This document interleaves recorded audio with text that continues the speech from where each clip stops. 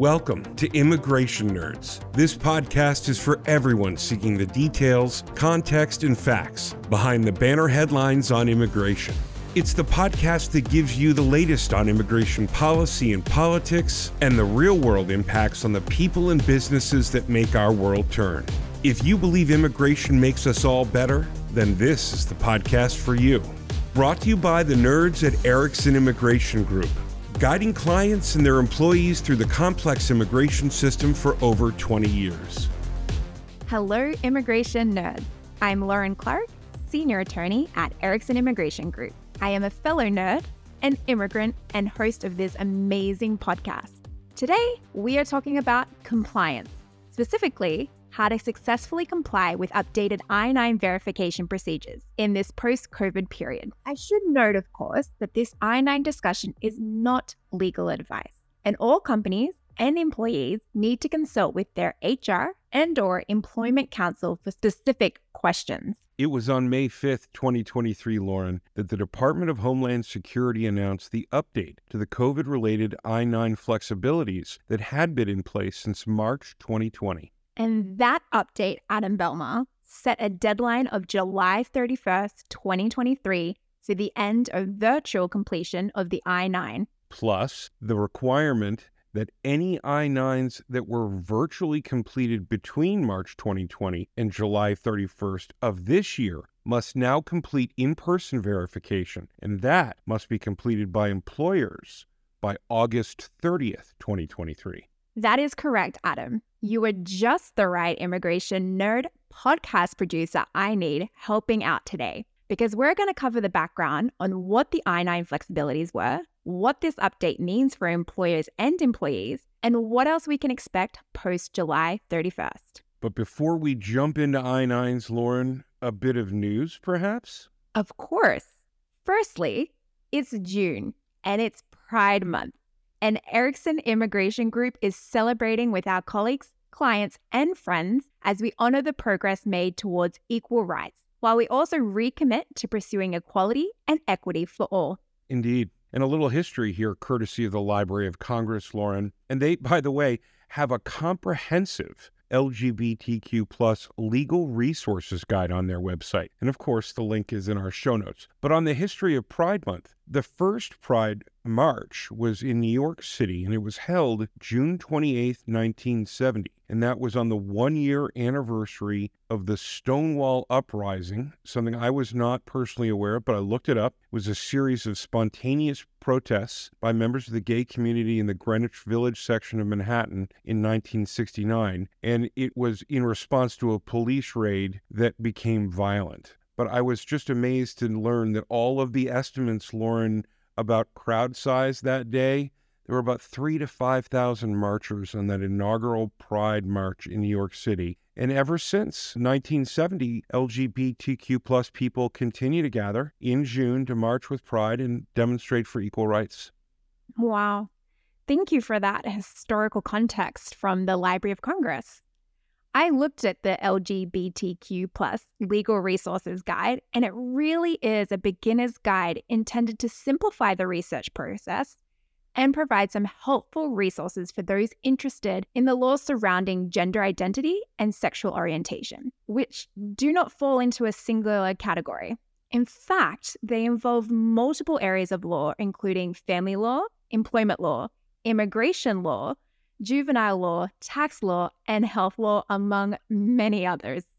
Wow, good stuff. We're in full nerd mode today, Lauren. But Adam, before we dive in, I want to give some recognition to Erickson Immigration Group. I am always a proud member of the Erickson Immigration Group team. However, I am more so now that Sarah Mount's 2023 Best Law Firms for Women and Diversity has been announced, with Erickson Immigration Group being named among the 50 firms that earn spots on the Best Law Firms for Women and Diversity. This award recognizes firms that utilize best practices in recruiting, retaining, promoting, and developing women lawyers and lawyers from underrepresented groups, including people of color. I am beyond proud to announce that Erickson has received this recognition, and as a woman employee of Erickson Immigration Group, can tell you it is well deserved. So with that, let's get on with the show. Wow, that's great news, Lauren, and I appreciate you fitting that in there. We need to hear that kind of stuff.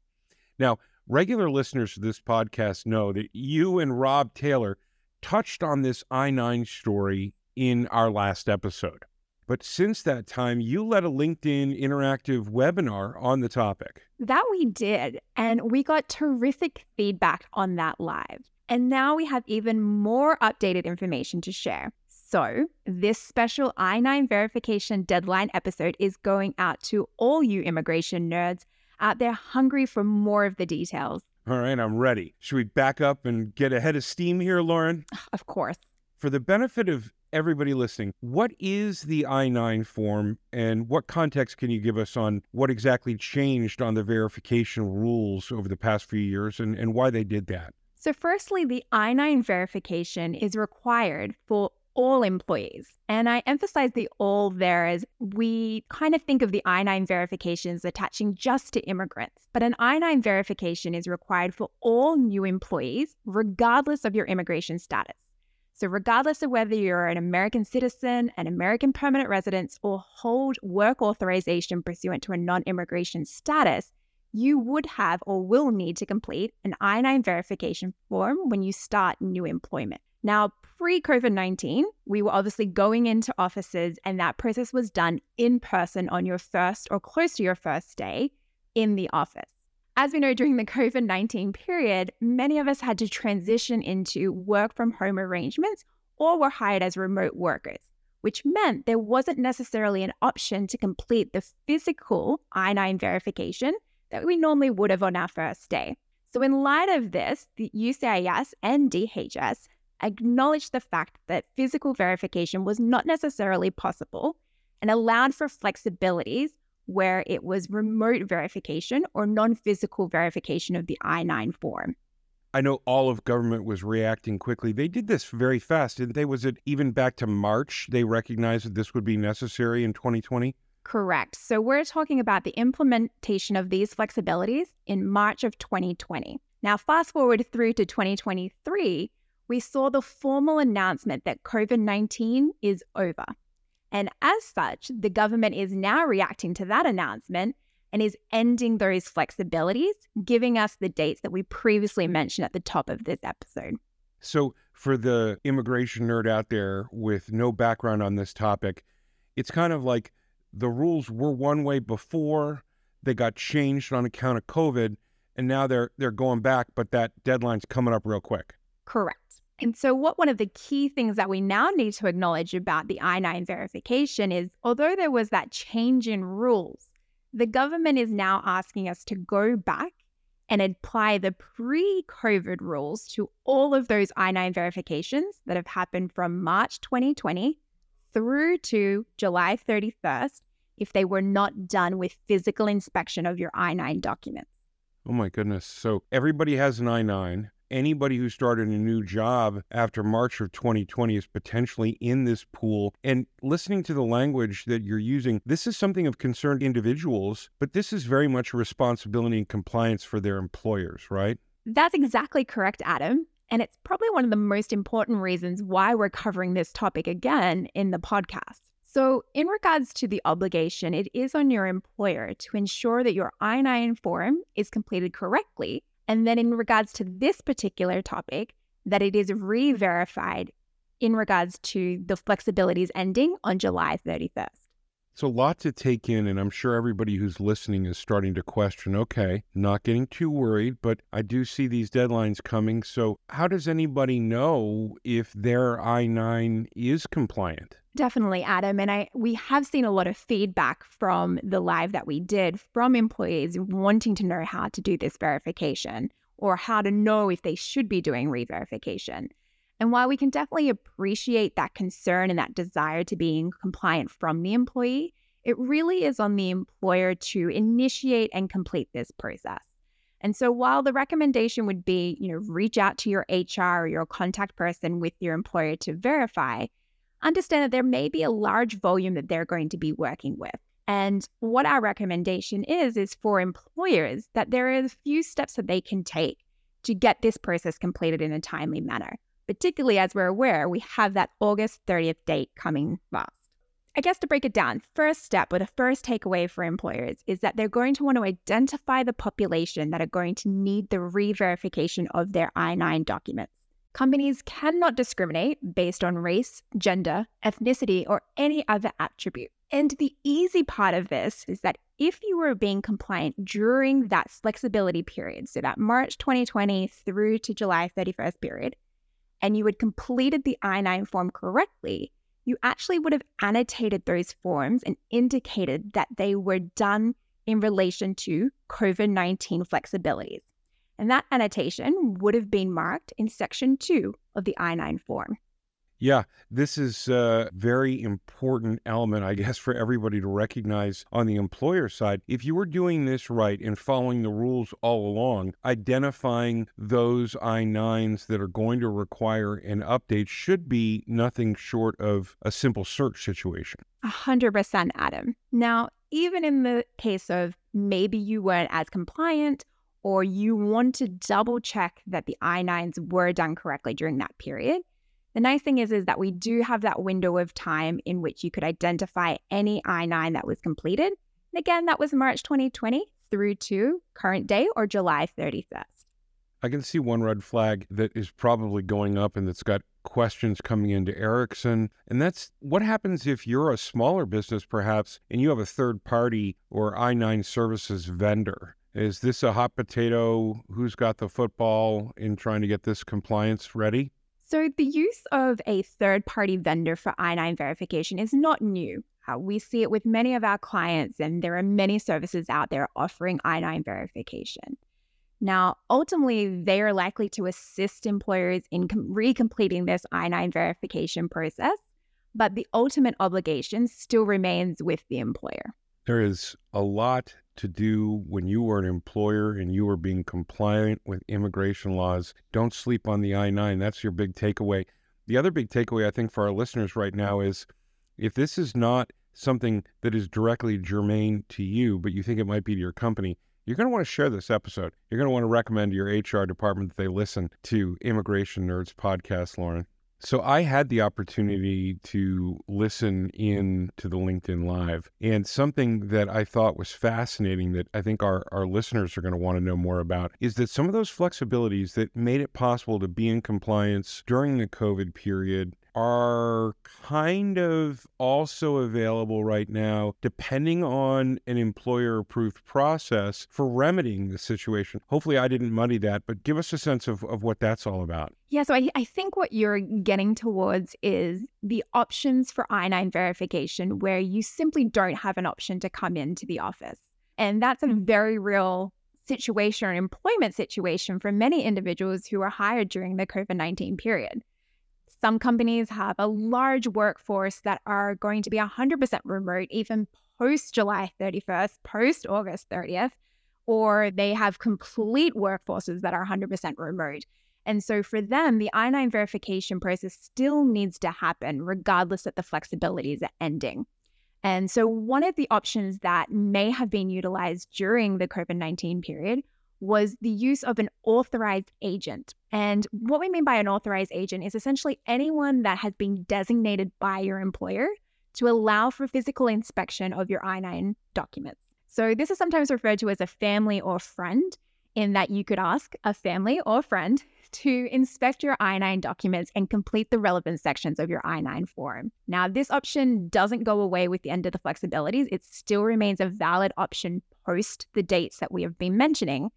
However, it is up to your employer to dictate who they are going to authorize as an agent. So a lot of questions that we have seen come up is, can I go and get a friend and family to do this for me? And the answer to that is, it depends on your employer. If your employer is authorizing a friend or family option, then by all means, yes. And there's guidance on how they would go about completing your I-9 form. That's really important. If it's an opportunity and you're in that right scenario, it makes a lot of sense. But if you think it's a dealer's choice as the employee, well, you'd be wrong. Exactly.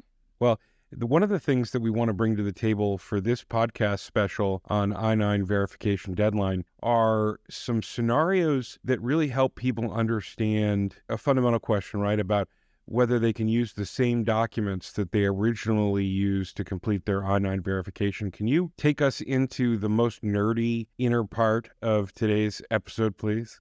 Oh, Adam, we are definitely getting our immigration nerd on today. So when we look at I-9 verification and the situations that are likely to emerge due to the end of these flexibilities, it falls into kind of 4 categories. Firstly, you may have the same reviewer and the same documents that you used when you originally completed your I-9 verification. In which case, then, you can simply have the person who is reviewing or physically inspecting your documents update the I-9 form with documents physically examined and the date and initial. The second scenario could be that you have the same reviewer but different documents. And this could be that you either just have renewed those documents, maybe you have different identity documents that you wish to use, in which case the annotation on the form I-9 remains the same. They list documents physically examined, dated, and initialed. Now, the last 2 sections is where we're looking at a different reviewer, but the same documents, or a different reviewer and different documents, in which case the annotation that's going onto your form I-9 is slightly different, in that they're still going to say that the documents physically examined and it's dated, but they will also need to include their full name as well as their title, if any. Well, there you have it, nerds. You're going to want to check with your lawyer on this one. That matrix was fantastic, and I followed you the whole way, but I also realized that I'm not sure I've ever seen my own I-9, Lauren. And for many individuals, that's the same. You completed your I-9 and you forgot about it. And that is why at this point in time, the obligation or the onus is really on your employer. As we mentioned, they're going to identify the individuals who need their I-9 re-verified. They're going to reach out to you, providing you with what the options are for that I-9 re-verification, including whether or not that may include a friends and family. And ultimately, they're going to receive your I-9 form back and review it for all compliance measures.